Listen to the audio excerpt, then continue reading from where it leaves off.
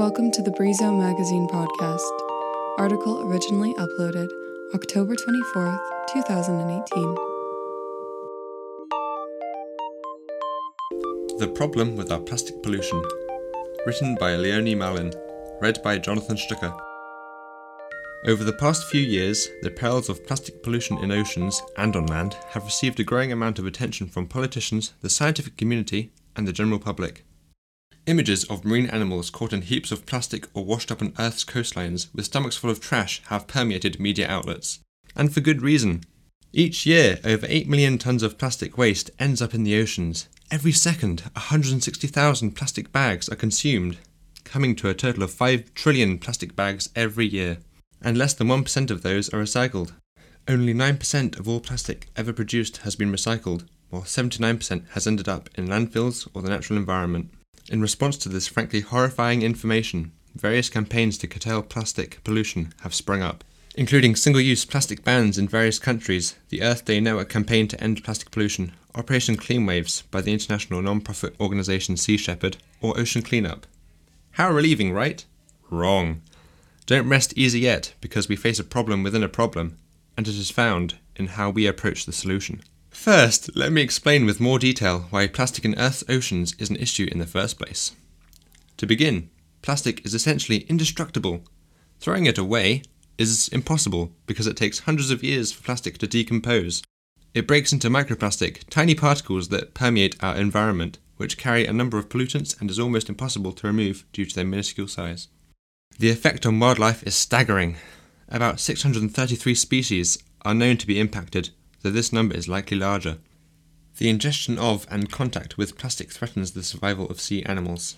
Plankton, for example, a crucial source of food for many marine organisms, ingests microplastics, allowing toxins to bioaccumulate as they move up the food chain. Furthermore, ocean currents cause plastic to accumulate in 5 large areas, which are difficult to clean because the borders and content of the patches change continuously and are dispersed through the top layer of the water column and throughout millions of square kilometres. It is hard to encourage states or multinational corporations to take responsibility for cleaning these garbage patches, since they are located so far from coastlines and assigning culpability can become a complicated and delicate matter, leaving the search for solutions largely to individuals and civil society.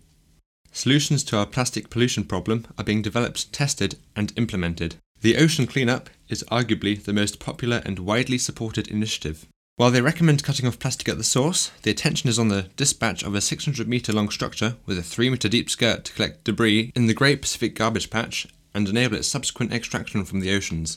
On the 9th of September 2018, System 1 launched into the Pacific for its first set of trials after 5 years of research, engineering and testing. And finally, we arrive at the problem within the problem. It is an exaggerated focus on cleaning up the plastic instead of tackling the root of the issue. Ocean Cleanup has received praise and criticism alike. However, the device is being compared to a shiny new object able to fascinate people, but only scratch at the surface of the problem. Eben Schwartz described it as a digital solution to an analog problem, not to mention that its failure would potentially create the largest piece of trash ever to float in the oceans.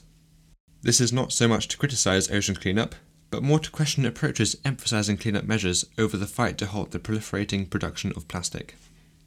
Anna Grace critiques the lack of focus on preventative measures and points out the need to move towards a circular economy, improve long-term monitoring, implement more effective regulations, and apply economic incentives.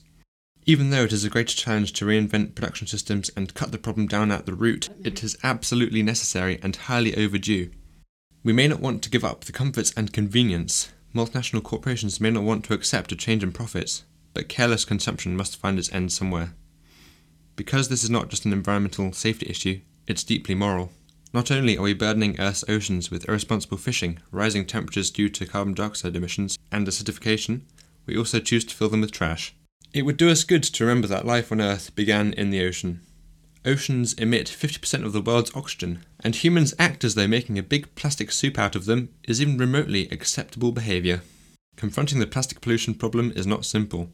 An easy fix will be hard to find, but a combination of civil society efforts, individual behaviour change implementation of frameworks like the Sustainable Development Goals, more stringent regulations and pressure on multinational corporations, and a greater focus on pollution prevention can work together to eliminate the problem within the problem, as well as the pollution itself. The reality is that baby steps are not getting us where we need to go fast enough. It's time to grow up, take responsibility, and start taking bigger strides. We need to be running head-on towards a plastic-free future if we hope to prioritize sustainability, morality, conservation, environmental stability, and our humanity over greed, profits, and convenience. Thank you for listening to the Brizo Magazine podcast. If you liked what you heard, feel free to scroll through more episodes and take a listen, or alternatively, read the original article and more online at brizomagazine.com. Make sure to follow us on Instagram at brizo.magazine, like us on Facebook at facebook.com/brizomagazine, and keep up with our issue releases on our website. Remember to tune in every Monday and Friday to Spotify, SoundCloud, and Apple Podcasts. Thank you once more, and we'll see you again soon.